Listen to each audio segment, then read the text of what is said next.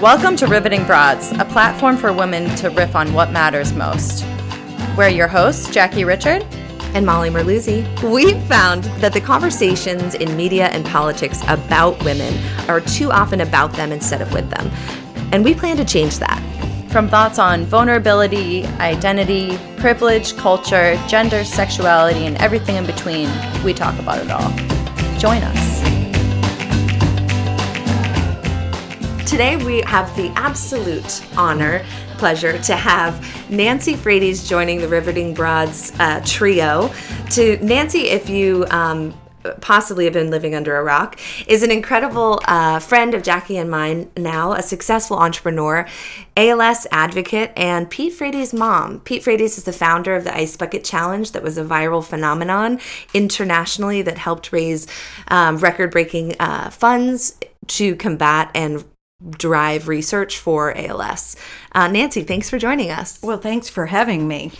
So today we have a couple of fun topics that we wanted to dive into, but I think, Jackie, some of these were your thought starters, so I was wondering if you could sort of kick us off. Sure. So reflecting back on previous conversations with Nancy, I was thinking about what we had talked about, and years ago I interviewed her for Phil Richard Insurance, and we're talking about the Ice Bucket Challenge and, how your family shot to fame in almost an instant and how you built a movement with just yourselves. And I was saying to you, something that you said that really resonated with me was that you knew what you were good at, you knew what you brought to the table, and you used your skill set to execute an amazing feat, not only for yourself, for your family, but the whole ALS community. So that's how we got started talking. And then we asked Nancy, do you have anything to elaborate on with that? And she said the importance of relationships, not just necessarily male to female relationships, but relationships in general. And now we've got talking about the evolution of how relationships have changed since, you were in your 30s, Nancy, and since, we're in our 30s now. I'm interested to hear what you were saying. What do you think has changed the most? So much has changed. I think what I was reflecting on is when I first graduated college, which was in 1980. I'm really showing my age now. And how the 80s were a very difficult time for women. There was an expectation set that was unattainable. It was unrealistic. And I reflect heavily on a picture that was on the front page of Newsweek, I believe, at the time. And it was a woman dressed in a business suit with a briefcase, a kid grabbing at her skirt, a phone in the ear, and super mom. And that was, the pinnacle of where we were supposed to go. And I think that cooler heads have prevailed. I think women have become more realistic with not only the expectation, but they've really come to terms and are more confident to say what they actually want and have that be part of the equation. Because that wasn't part of the equation. We were hiding what we wanted because we were being told what we should be. Yep. And I think the evolution to today is so dramatic that women have put their own priorities first, not the expectations. And they're not afraid to advocate for themselves now, I think, which is huge, because back then it seemed like and something I think I still struggle with a bit is you're taught these self-limiting beliefs and told who you are by other people that actually have no idea what's happened in your life or what's going on in your head. We still see it today, but like you said, I think women are coming up and finding themselves more. And Felicity brought up a good point. What did you say, Felicity? That all the CEOs. There's more CEOs named John than there are women CEOs. And for those listening, Felicity is not a floating ghost in the background. She works a part of Consulting, and she's an incredible writer. But she was the one who brought up a really cool point about CEOs, which she read at Harvard Business Review. All right. So Harvard Business Review reported that there's more CEOs named John than there are female CEOs in the country right now. However, Nancy, you brought up a very astute point that I think is applicable and really skews the data almost in our favor as women. So why don't you share what you thought? I think when Felicity said that, I looked at her and I said, that doesn't surprise me. And I think that is my wisdom and my years of being on this earth that brings that point. What I said was, it doesn't surprise me because in the same vein of what we were just talking about, women tend to be A, more creative, B, more risk takers, and C, will think outside the box. And they won't look at that expectation as they're climbing the corporate ladder that CEO is the pinnacle of what they want. They will hit pieces of their lives, be it maybe it's taking care of a family member or building a family or whatever that may be to them. For me, when I was in the corporate world, what it was an innate entrepreneurial drive. I was working corporately, but I had an innate entrepreneurial drive that I wanted to own my own business, and I had a collective skill. I wasn't just single topic. I was more of looking at a big picture and building something going forward, combined with the fact that I was having children, and that was my priority.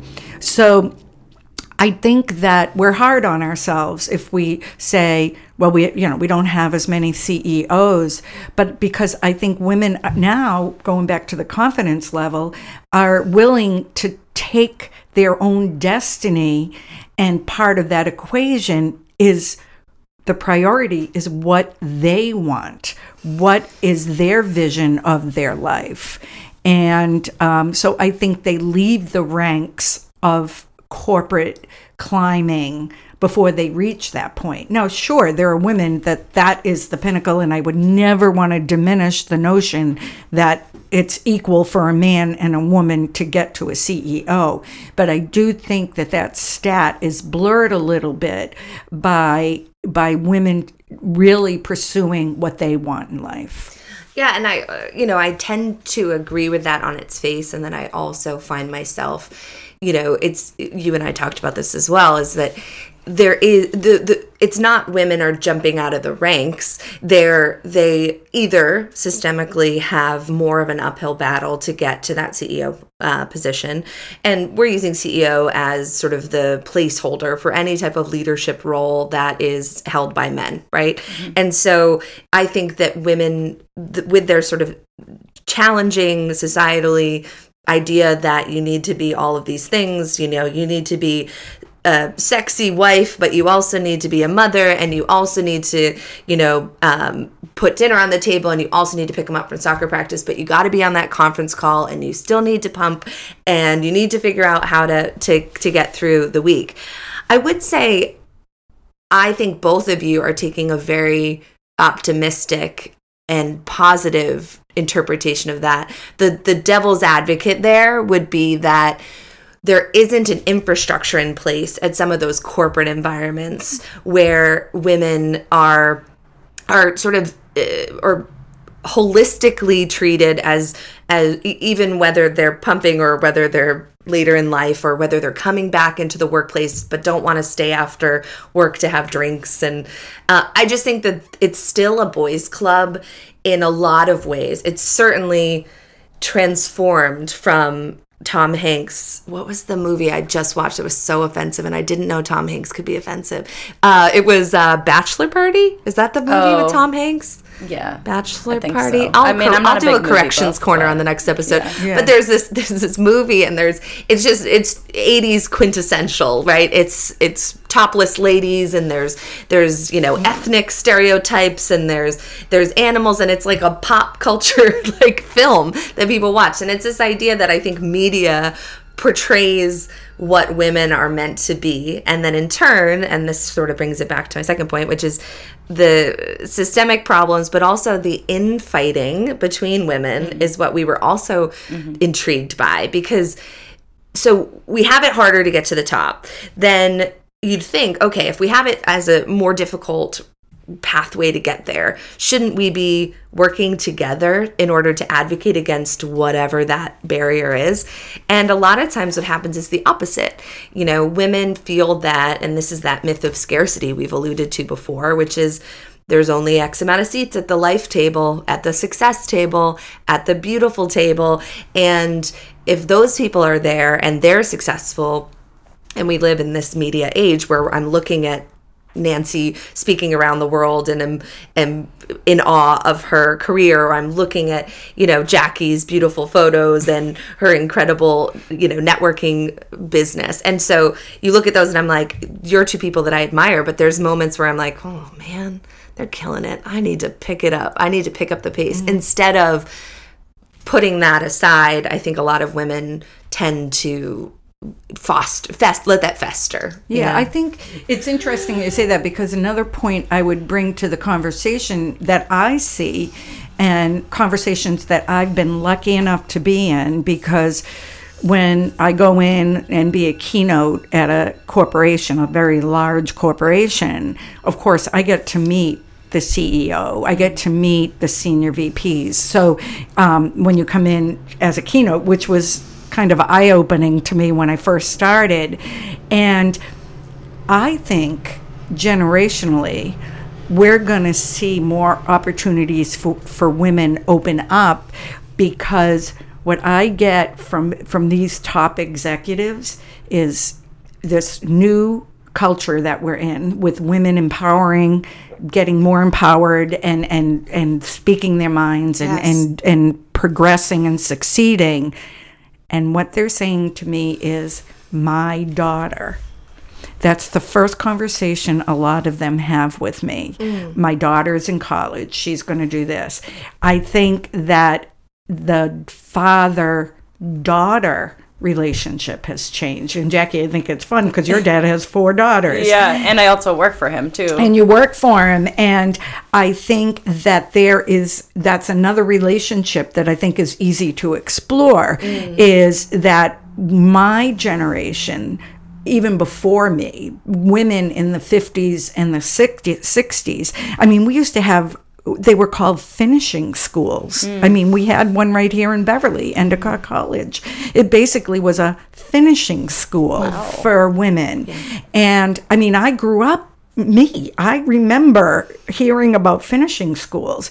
In my high school, there were 2 paths you could take when I was in high school in the 70s. You could take the college prep, or you took the business in quotes.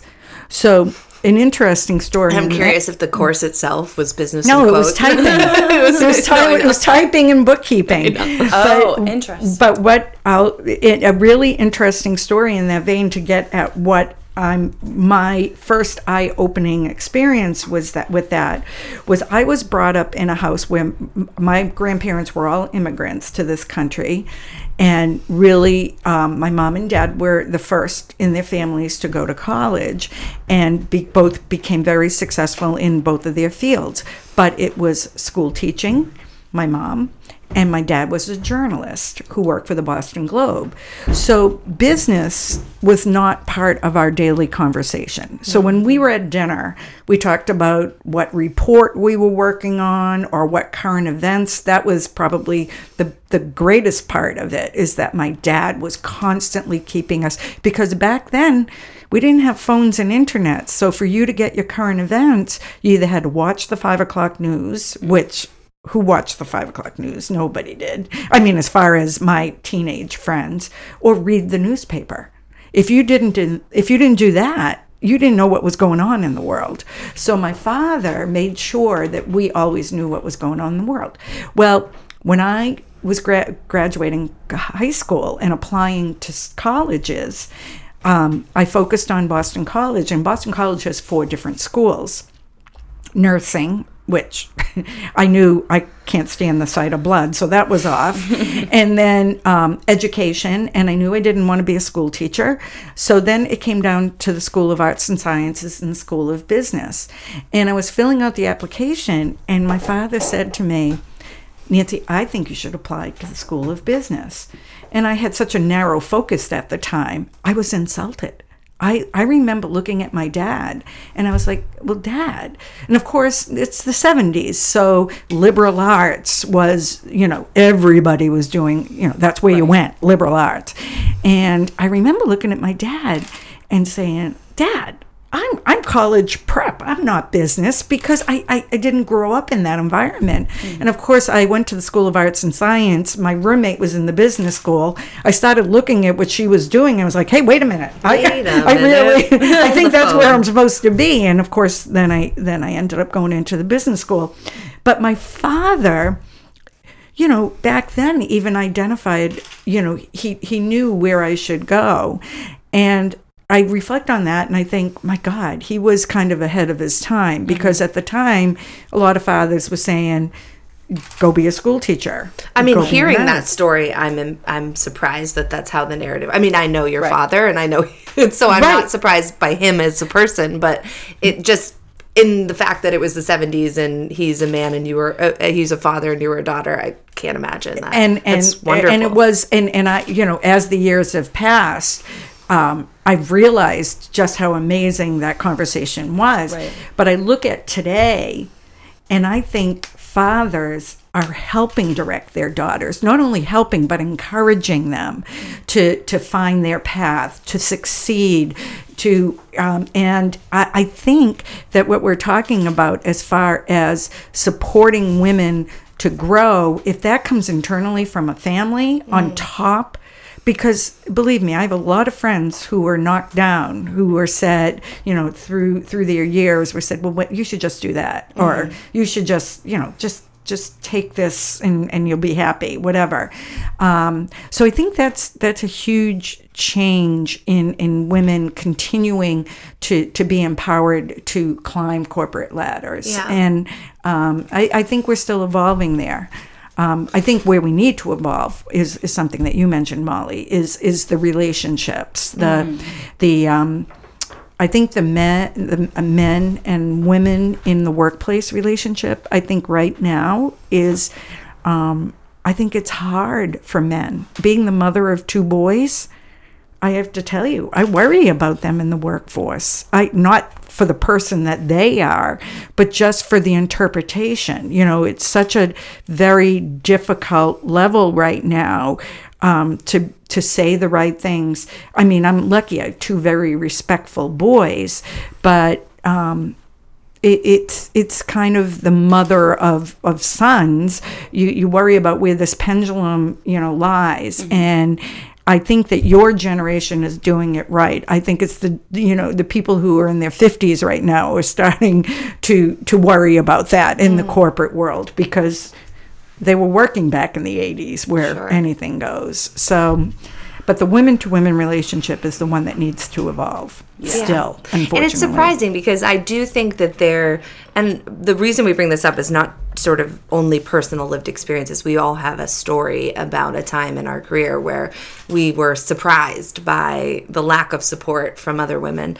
But I also think I feel like there's not it sounds so obvious, but having, I always go back to being a new mom, building my own business that's, taken off, doing this podcast. I feel like there's no script. And that is like what I keep going back to in life, like whether it's, with trauma or grief, career, motherhood, whatever. For me, that has been both a reassuring notion that there's no script and everybody's winging it and we're all just doing our fucking best. Right. And that's true on the one hand, and there's obviously layers of privilege involved in all of this. But I do feel like what might be part of a catalyst for some of that tension between women is that through a voyeur perspective, like looking at someone else's life, it looks like they have it all figured out. Like it looks like it's coming easy to them. Someone sent them the instructions. They know how to do this. Someone gave them the script. And I'm here like, wait, what am I supposed to do next? Right. Whatever that is, professionally, personally, etc. And so in turn, you end up either resenting those people that seem like they have it put together or feeling intimidated by them. And so you retreat, and this is a you universal, not myself, but one retreats into cattiness or, you know, undermining their success or, as we learned in our offhand conversations, unfriending them on Facebook. It hurts more than you know, people. Oh, absolutely. And people notice. People notice. And I just think that there, and I hate sweeping generalizations, as we all know, but like there's something psychologically profound about women and how we can really, because I have two sisters. I mean, I could do some dark shit if I wanted to. Oh my God. You know, and yeah. I think that there's something about that professionally that happens where it's like, it's not just like, I don't like that guy, whatever, moving on between guys. It's like with women, it's like there's something deeper, more, what was that? You said, Nancy said something great. The emotional quotient is different. EQ. Talk about that, Yeah. because I definitely think that's interesting. Oh, I think when we were talking before and we were all sharing our women-to-women war stories, I think that the bottom line there was that if a man did that to us, we wouldn't have taken it as personally. It wouldn't have hurt as much. Or would it hurt differently? It would have hurt differently, but you probably, instead of getting sad and defeated, you probably eventually would have turned it to anger. Right. I know that's Or motivation. And then motivation. Exactly. Like really Fuel. mad. Right. Yeah, it would have more been fuel than defeatism. And I think that, you know, we were talking about the iconic, to me, the iconic women-to-women relationship is Hillary Clinton running for president, and just all of us in our conversations with smart, educated women who were bashing her. Now, you can like her or not like her. I don't care. But when you start calling her a bitch, that is when it really rubs me the wrong way. To have a strong, articulate, highly intelligent woman, I think those were the three qualities of her that classified her as a bitch, right? And like the standards we have I'm far away. The standards we have for her versus, like, if we use the example of Hillary Clinton and Donald Trump, regardless of your politics, if you're using the barometer of likability, the idea that people tend to, those that have defended Donald Trump to me, which are fewer and fewer because he's crashing and burning, as we all hope. But the and as we speak, let's please. But anyway, the point is that when this was going on, when that election was happening, and people were saying like critiques of her being shrill or her being, she's not feminine enough, or she's not warm enough, or I don't like her haircut, or whatever, the sort of nonsense parameters we give for women as we think about leadership or just anybody in the public eye, the standards they gave Donald Trump was that, I know he's like super mean to women, and like I get that he's a racist, but you know what? He's a businessman. And it was like the standard was just so skewed. It was glaring. It was glaring. Yeah. Because guess what? They were mean about Hillary's hair, but they laughed, ha ha ha, about Donald's hair. Yeah. I mean, I know that's a trivial piece of it. It's a great example. But it kind of symbolizes how women were looking at the two of them. And it's in my years, I have seen more destruction women to women than men to women. And because I think that there's a jealousy thing there, and that goes back to an emotional quotient. It absolutely does. I think it reminds me of what you brought up initially, the the mom, what'd you say? The super mom. The super mom. Yeah. I feel like we hold each other to a higher standard than we hold men to, because we have something to compare. With men, it's not necessarily a comparison, but with each other, we're constantly comparing. And we talked about this in the last episode where I say I used to be super competitive with women. Admittedly, I did not have a feminist mindset up until a decade ago, quite frankly. So I've evolved a lot out of that, but I think looking back, it's an inferiority complex where it's jealousy. It's looking at these. That's the bottom line. It really is. For me personally, I'm not trying to generalize women's emotions and experiences. For me personally, anytime I'm in competition with a woman, in my head, I've realized I'm jealous of her, and I'm holding her to a higher standard so that I feel better about myself. And in regards to Hillary, I have a woman in my life who's very close to me who voted for Trump. And when I asked, why wouldn't you vote for the woman? Which, full disclosure, I was a big Bernie supporter. That was my guy. And obviously I would have taken Hillary over Trump any day.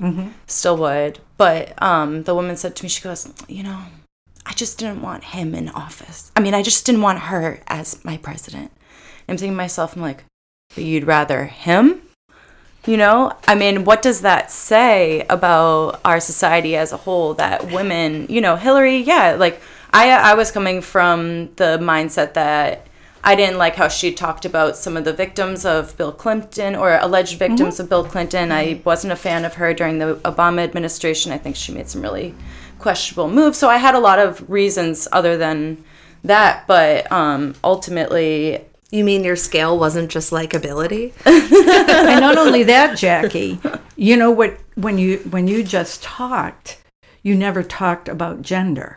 So isn't that where we're headed? Isn't that the utopia? Yeah. Right. Isn't when we can talk about what somebody brings to the table on paper without being male or female? That's when we've evolved completely. Absolutely. When we look at a person based on their skills, yes, and on their their education, whatever fits what we're trying to do.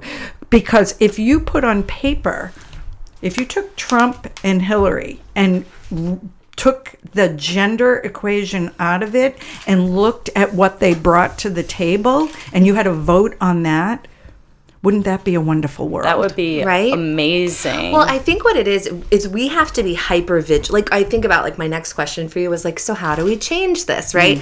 And before I ask that, I also think we need to think about being hyper vigilant about not only gender as it relates to man versus woman, but how we gender qualifications. We gender skill sets, or we gender personality types. And I think that is because it goes back to me where women are taught to be self-deprecating. A part of something Jackie and I talked about is why did we hit it off? Shortly after knowing each other, we were like, you need to be in my life forever. Yeah. And it was we sort of unpacked that, and we're like, what was it? And Jackie, I think in one of our early episodes, you were saying, it's that we sort of tend towards self-deprecation. And it's on the one hand because probably we both know we're badasses on the one hand in the back of our minds, and then on the other, and insecurity can, two things can be true. You can be insecure and no other thing, but then at the same time, we use self-deprecation as a way of being relatable, as a way of being approachable, as a way of being someone that people want to be friends with, because she's not full of herself. She gets it. She has lipstick on her teeth a lot. She does her thing. She's self-aware. Yeah, she's self-aware, and she can she can hang in a way that isn't intimidating, but is just confident enough, but not too confident and overwhelming. And I know that about myself, and I know that that's a positive part of my personality. But why is it a positive part of my personality? Right. And why is it that we value, especially in women? I don't see men being I don't know what I'm doing. And if they do, you're kind of that guy's a little quirky, because that's sort of that's not a masculine quality. A little insecure. Yeah. Also the same reasons it's hard for us to accept compliments. Yeah. Whenever someone compliments me, I'm like, oh no. So I'm going to bring up another topic. I'm just going to throw a bomb in the middle of this table with you girls right now. Yes. And that's the topic of ageism. Oh, yeah. All right. So let's talk a little bit about that. So Yes. what I want to bring to the table for what you both just talked about, it's you will see yourself evolve. Women, you will see those things that you were just talking about at some point diminish. You take a turn in life as you get older, and you forgive yourself for any shortcomings that you thought you had, but you also get a confidence with that is comes with the wisdom. I come back to that word wisdom, because when I hear the word ageism, right now that I'm over 60, And gorgeous. I was going to say, you look amazing. Well, You look so good. We have a physical requirement for this podcast that you have to be a bombshell. So, And luckily, every guest has a plan. There we go. And but I do have to tell you, it was a big birthday. Turning 60 is a Sure. big birthday. Out of Absolutely. all the birthdays I've had, all those 20, 30, 40, 50. But on the other hand, you get asked all the time, would you go back to your 20s? Never. Would you go back to your 30s? Well, I don't remember my 30s because my children were growing up, and I pretty much spent my 30s in a car. I mean, driving, going, doing, was all about my children in my 30s. My 40s was all about working because I had to pay for college. So it was very focused, not so much, and again, that's where my entrepreneurism came into play, because I ended up going into my own business to create my own destiny, because I knew the bill was coming in, or the bills in my case were coming in. So it was very, very focused on a dollar amount. And then for me, my 50s, my life took a major turn. But now I wake up, I'm in my 60s, and I value the person that I am. I reflect on, and of course, let's get into my life and how God changed my life. And I thought I was going to the right, and then on March 13th, 2012, my life took a big left-hand turn without warning. And it's been a gift in so many ways personally, because I've been able to take all my life experiences and value them. Right. Not look at my age and say, oh, you're getting old. I look at my age and say, look how much I've lived through. I embrace my accomplishments. I kind of identify where my shortcomings might have been, but I've also got a realization that I can't be everything to everybody. right. And having a confidence with that and a security with that is what comes with age. Right. So it sounds like peace, kind of. And it's also one of those things that thank you for saying that too, because I think that as young women, we put so much pressure on ourselves, and you finally reach that point. I turned 30 last year, and my birthday's coming up in September, so I'm turning 31. But I think that's something that I've been working on, and that we all have to work on as women, is standing in our own power and realizing that we are such powerful beings.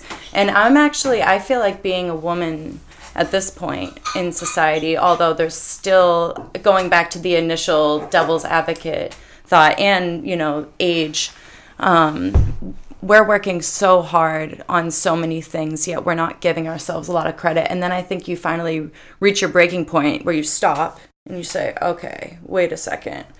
All of these people have been telling me all these things about myself my whole life. Let me just stop and reflect and decide if I agree with them or not. Mm-hmm. And recently I decided I don't agree with a lot of things that people have taught me that I am, and I'm reevaluating it all. And in doing so, I'm realizing how amazing I am, how amazing all the other people in my life are. Frankly, how impressed I am with myself and all the other people in my life who have already reached that peace of mind. And I think it's about standing in your own power. We kind of have the upper hand in the fact that we can be nurturers, we can be compassionate, we can be emotional, but we can also be hard, and we can be successful and intelligent and critical. We can be all of those things that men have been told that they shouldn't be. But now we're realizing that it doesn't matter what your gender is. We can be all the things, and it's up to us to decide how we want to be them. And I think that's really what it is. Yeah, I think too. I think it's evolving. I really see more men being more supportive of women sometimes than women being of other women. Mm-hmm. Yeah. And again, I think that's coming with a new generation coming into power. And look, do I think this is going to change overnight? No, but I do think we're on the right path. And it's funny because when you were talking, Jackie, the word I was thinking of is an old term that men would say about women, but you're blossoming in front of me. Oh. And it's funny because you're blossoming in an intelligent, intellectual level. And so it's a funny word to use because it was used in so many other different ways. Right. But you are, and again, do not discount your 31st birthday coming, right? Mm-hmm. Now you've gone around the sun one more time, and your experiences and the people that you've met are all going to factor in. For me, I had a huge aha moment after Pete was diagnosed. Mm-hmm. It was, now I get it all. Right. Now it all makes sense. It all made sense to me. I became so confident in my skin that the other piece, and we haven't even brought this in, is relationships. Mm-hmm. I met my husband when I was 16 years old. I've been with him. We went to the same college. We we got married right out of school. There's a whole bunch of different reasons why this happened. And then I had my first child at 23, which was completely unheard of back then. But that was part of my aha moment, that I had picked the right partner for the right reasons. So my support system also is part of who I am, and recognizing that was a good move on my part. Right. If it wasn't, when I had that aha moment, it would have been over. It would have, because I became so comfortable in my skin. Right. And I didn't beat myself up about, because when something happens like what happened to me, when a child gets sick, and he's a child, if he's still 27, he's still my child, right? Just reflection became a huge piece of that. And I had to forgive myself, and I had to champion a lot of what I did. Mm-hmm. But it's bringing me here today with you guys. It's bringing me here of what has happened in my life. So I think we need to all... There's a word I'm going to throw out, which I think is overused right now, but I think in its simplest form is becoming a key word right now for everybody, and it's kindness. And I think if we all just go back to that basic, simple word of kindness, that gender divide kind of gets blurry, because you're just going to be kind. And the second piece of that is respect. If we all just respect what we're all not cookie cutter. There's no script, Molly. There's not going to be a script. And isn't that the most wonderful thing in the world? We're so lucky to be in the United States, because believe me, there are other parts of this country where women have a script. Yeah. And God forbid they go outside the script. Exactly. So that's one of our freedoms, is that we can write our own script. And we need to empower each other, male or female. But how we empower, first of all, is by being kind. Mm-hmm. A second life lesson that I talk about a lot when I'm out on the road is respect, because everybody has a story. Mm-hmm. And that's something you were talking about, Molly. You never know what someone is bringing to the table. You never know. Exactly. And because I know the women in this room, I know a lot of what you've all have to have dealt with or are dealing with in your personal lives. And the fact that we all come to this table and we have mutual respect for each other, and don't think that that isn't part of it, that I know what people's life experience at this point. Right. But if we didn't know each other, if I didn't know your histories or you didn't know my history. So I think the kindness and respect and identification that everybody has a story. Everybody is dealing with some shit. Right. And the kindness piece, a lot of these things that we're talking about will kind of will dissipate. Secondary. It will be secondary, and we we do the right thing.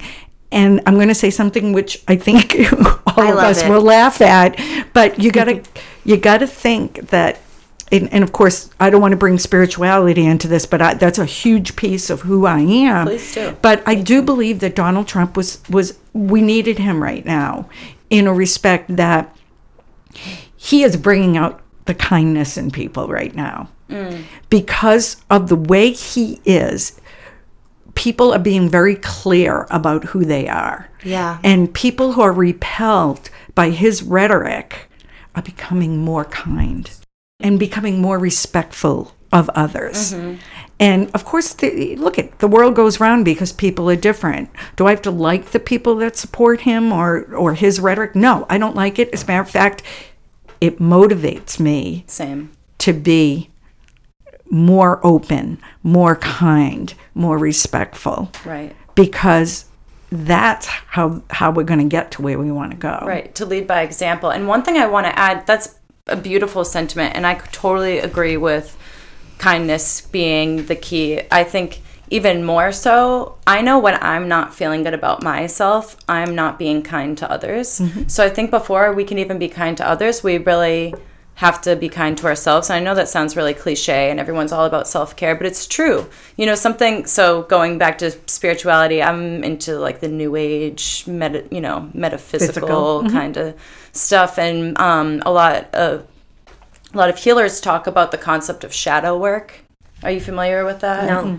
So it's, But it sounds magical. And it's so magical. So, it's your dark side. It's the side that we all hide from ourselves or don't really want to acknowledge. It's those bad memories. It's those bad feelings. It's bad experiences that have kind of molded us and given us a certain narrative that might not be accurate, but it's something that applies because it was so real at the time. So the whole idea of shadow work is going back and really addressing each one of those incidences and looking at them for face value and say, how did it make me feel? What did I learn from it? And how did it make me better? And then learning to love that part of you. So that's something that I think we all are working on, right? All the time, some more than others. And I think that that's key in moving forward. And going back to, women coming up, I think, and my comments about Hillary not having anything to do with gender, for me personally, that's something I'm working on right now too, is like, I'm not defined by being a woman.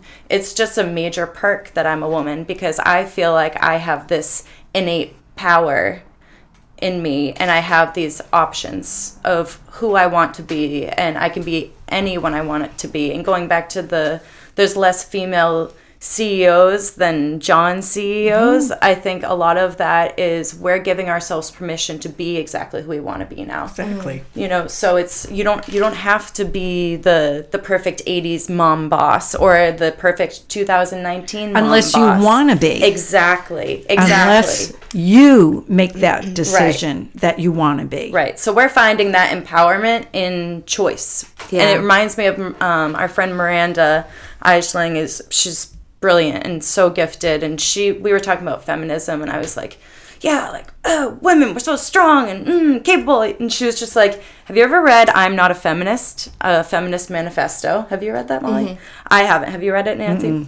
I haven't read it, but she basically summarized it for me, and she said the whole idea is that feminism is appreciating our feminine attributes and acknowledging that they are powerful. So creativity, compassion, all that stuff is so powerful, and it's what moves mountains. So Yeah. There's another great book called Bad Feminist by Roxane Gay, which sort of unpacks, it has a racial sort of overtone for the whole book, but the idea is that you can be a strong woman and celebrate your femininity just as much as your quote unquote strength, which we've gendered male for some reason. I would say I completely agree with the kindness run, and I wonder if that's why we're shifting from a industry standpoint to this gig economy where people are self-employed or people are, I worked in the corporate world and then I realized this wasn't healthy. I was working 90 hours a week. For me, it didn't work, and then I sort of forged my own path because mine was, in retrospect, it was really about survival, mental health wise, as well as it was a professional decision, and a good one in the end, but it could have gone either way. But that entrepreneurial spirit that you've referenced, I think you've been able to make that happen, not only because you're a skilled businesswoman, but also because I think perhaps you've applied that level of kindness or open-mindedness to everything that you do, which is whether you've been dealt a blow of having your son be diagnosed with ALS, or whether it was building multiple businesses, or it was, becoming an international speaker, which were all new things. They were all these new things that didn't have that script that we're talking about. And what you did was you used your skills, your internal abilities, your tendencies, your lived experience, and kept an open mind and said, I can make my own script. There was a tipping point. There was a pinnacle moment in that journey. And if I can tell the story briefly. Of course. But so the Ice Bucket Challenge happens, and of course we're thrown into this world of media that we're so mission oriented that we never became nervous or scared of a microphone or of a camera, because it was all a vehicle for us to get to where we wanted to go. Right. And I remember Pete's words were, "This is it." Like this, he had the vision, and meaning that his vision was to change the trajectory of the disease.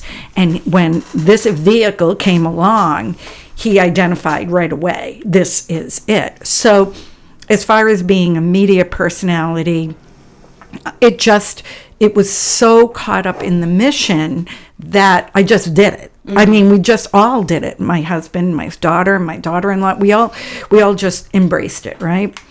So we get through August, and in the second week of September, there were two women having a glass of wine on a boat. And it turns out that one of them is the curator for TEDx in Boston, and the other one is a mother of a teammate of Pete's.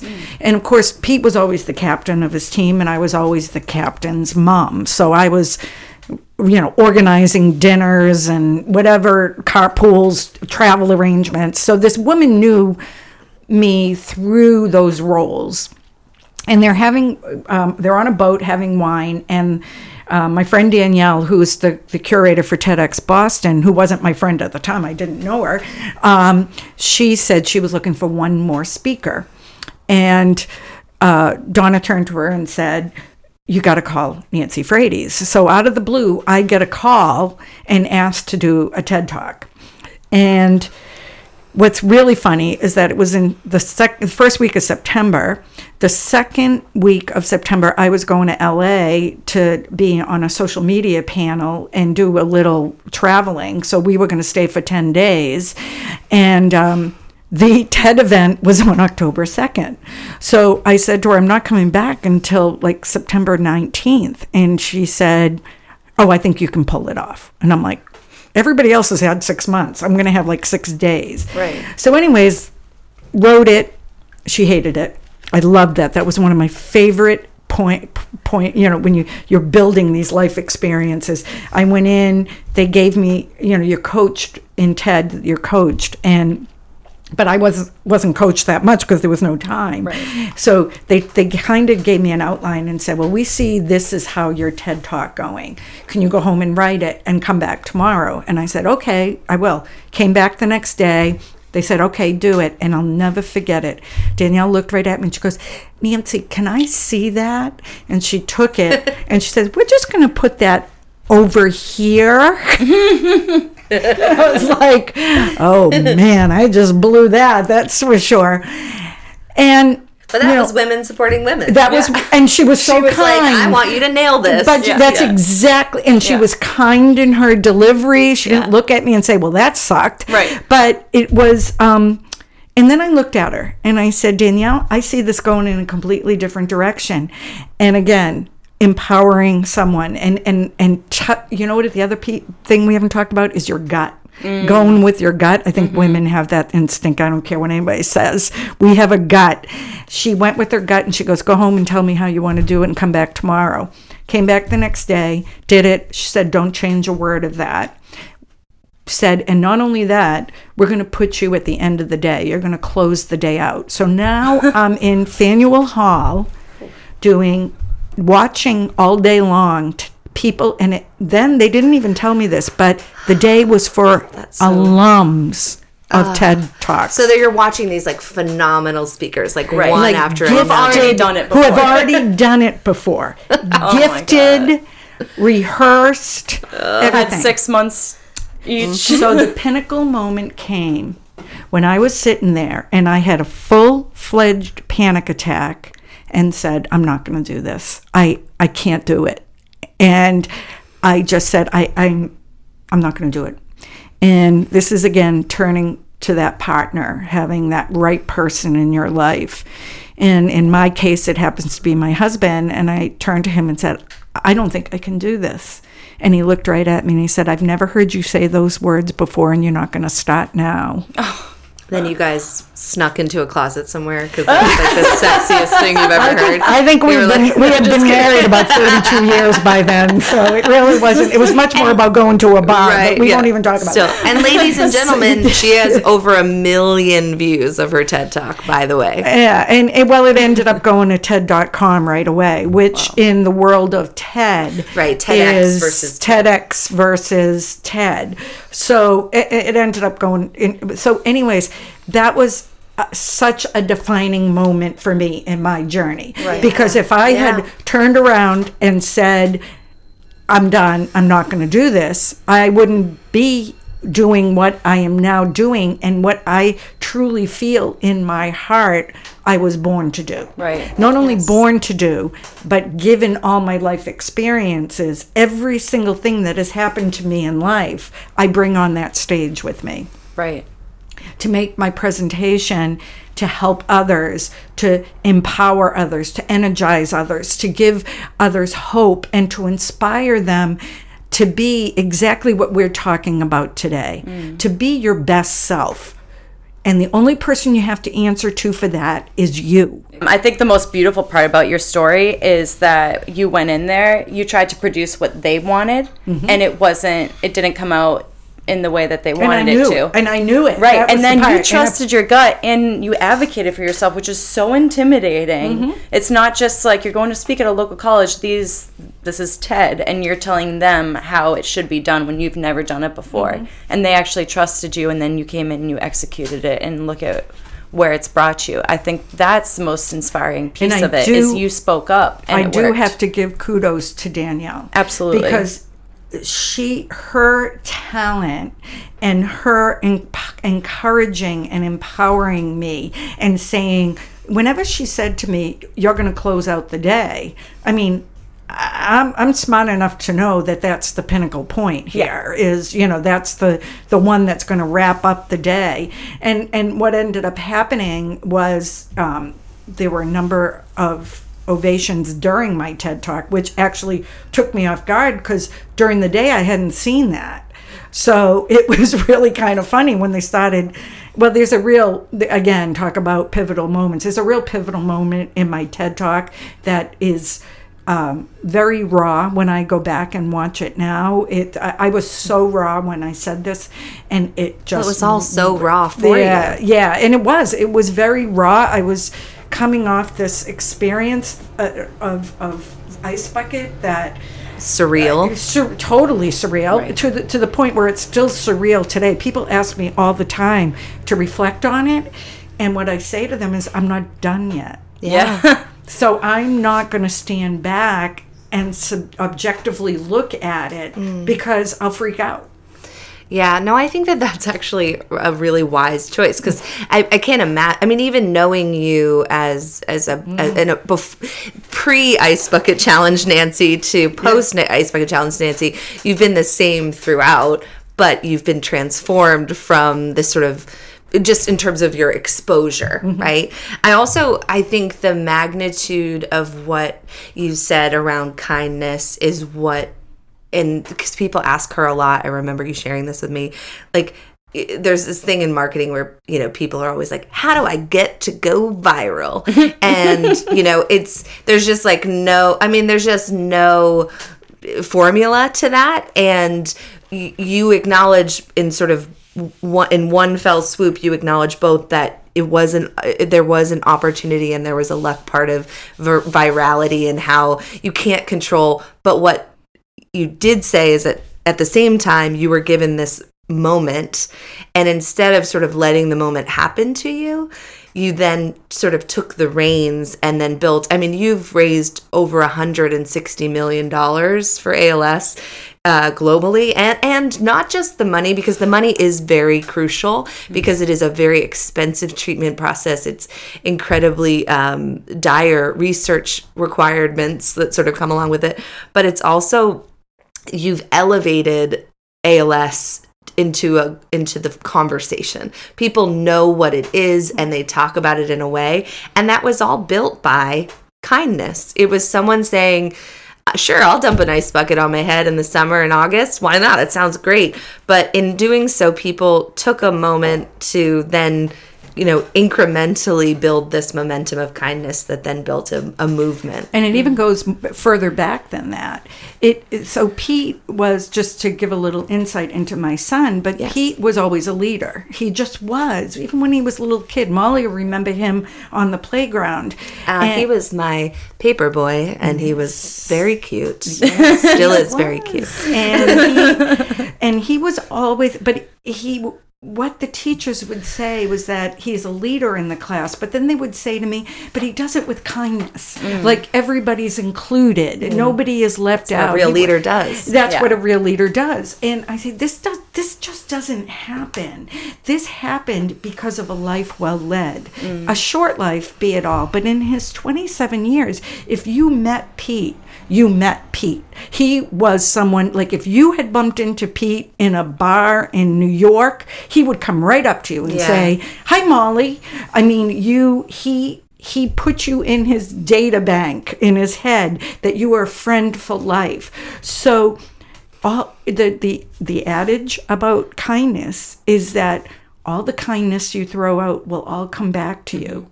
And it did on August 1st, 2014. Pete just went to all those friends, all those teammates, all those classmates. And again, he lived a large 27 years. He lived in Hawaii to play baseball. He lived in Germany to play baseball. He traveled all over Europe. And he kept in contact with all these people. And when he decided, when the spirits above, or the universe, however you want to look at it, decided to give him ALS, he recognized that his life set him up for this. Right. That his life had given him gifts and relationships. There is a video out there that he says, it's funny because I'll go back and I'll look at some of the videos from when he was first diagnosed, when he spoke, and Pete hasn't spoken for 6 years now. But he goes, I kind of know a lot of people, which we thought was hysterical growing up, because he would always say, oh, I know that person. Oh, I know that person. And Jen, my daughter, wanted to throttle him. Can he stop name dropping? And then he gets diagnosed and we realize, oh my God, he really does know these people. Right. And he says that. He goes, I'm hoping my networks, I can utilize those networks that I built to make a difference in this world that needs it so badly. Again, a gift was seeing him and this is what has led me here, is seeing him identify that he was chosen for this. That, now it all makes sense. It took me until I was 54 to realize that. He realized it that night. And the root of it was kindness. So, virality, it went viral because he went to all the people that he knew and said, can you join me and can you help me? And they did. And so you got the BC community that it exploded. On my travels, I have met so many people who said, oh, my spouse is a BC grad. We did the Ice Bucket Challenge like right away. I didn't know what he was doing because it was part of one of Pete's networks. Right. And it got to them very quickly.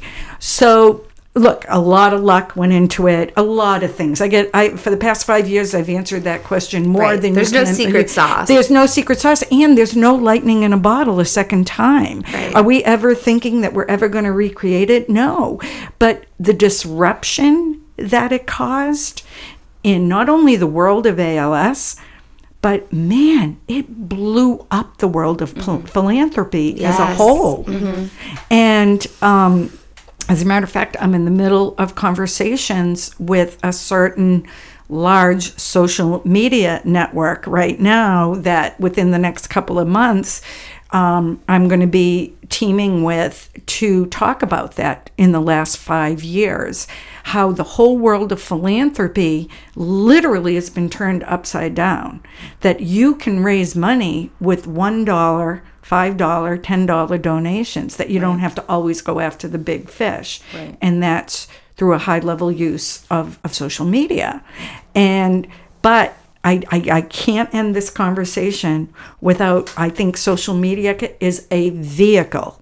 It is not the be all end all. And I think your generation needs to understand that there's nothing that can replace personal connections. Face to face, or I can't tell you when I was working prior to Pete being diagnosed, how many young people would come in to me and say, well, I'm trying to get this done. I'm trying to get that done. And I would say, well, tell me, how are you doing this? And they would tell me. And finally I'd look at them and I'd say, pick up the phone. Yeah. Pick up the phone. I remember Talk that. to the person. Because that, no matter what, no matter how much technology enters our lives, we'll never lose that need for personal connections face to face. Right. And I think that right now your generation is grappling with that. I think that the generation behind you is even grappling with it even more. Oh, yeah. And I have to tell you, one of my favorite things that I have seen is now these WeWork environments. Because I was concerned about all these people working remotely in their houses. You know, you sit in your house with your computer. You never look at when I was in the corporate world, one of the best times was my coffee break. Right? When I could go, or we'd go talk around the water cooler. Yeah. I'm bringing back my Mad Men days. But, the personal relationships that I would make in my work environment was what sustained me, really. The work was mundane, it was boring, whatever. I mean, I was in the wrong field when I was in the corporate world. I know there's a lot of fulfillment people get if they're in the right environment. Sure. But in my experience, it was much more the people that I worked with and the connections with the people that drove me to go to work every day. Right. And then when I saw people working remotely, I was like, man, that's so secluded, and putting people in these pods and not having that interconnection with people. And then my first time that I visited someone in a WeWork environment, I was like fascinated. I was like, I love this. Then I ended up being invited over to the Harvard Innovation Lab, which, if you've ever been there, it's one of the most exciting places to be, and it is a direct result of Mark Zuckerberg creating Facebook in his dorm room. Harvard identified that there are so many innovators at Harvard. Let's put them all in the same, let's give them a physical plant building and they can all work off each other and share shared energy.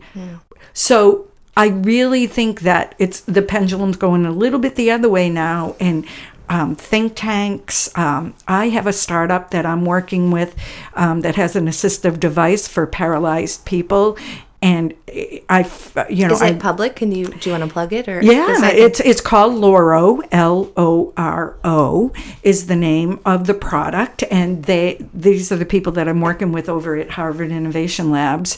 And not only are they Harvard students now, but they have fostered a group from different communities, and they literally were just in Washington D.C. for the last 8 months, living in a think tank house, which was, so when I was in DC, I went and visited them there.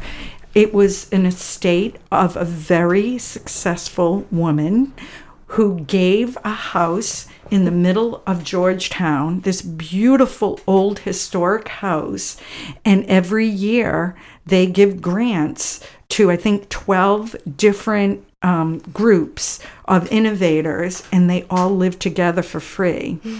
And they all have their own workspace. So my friends at Laurel are just leaving there now. They're just coming back to Boston. And of course, they're out looking for venture capital money and investors to bring this to market. And I've been kind of an advisor on the actual attributes of the product. And just quickly, it's a product that attaches to a wheelchair, and it has a 360 ball on the top of it. So people who are paralyzed can't turn their heads, and they tend not to have periphery vision, and it talks to their computer. So if my son Pete was sitting in a chair facing you, Jackie, if someone came in the door here, can you imagine how frightening it would be not to be able to turn your head? Right. And frustrating. Frustrating. Yeah. Isolating. Well, as soon as I saw it, the first thing I thought of is when someone comes to meet Pete, they talk to him over here on like his right or his left, and he can't see him, and I'm constantly physically moving people in front of him so that he can see them.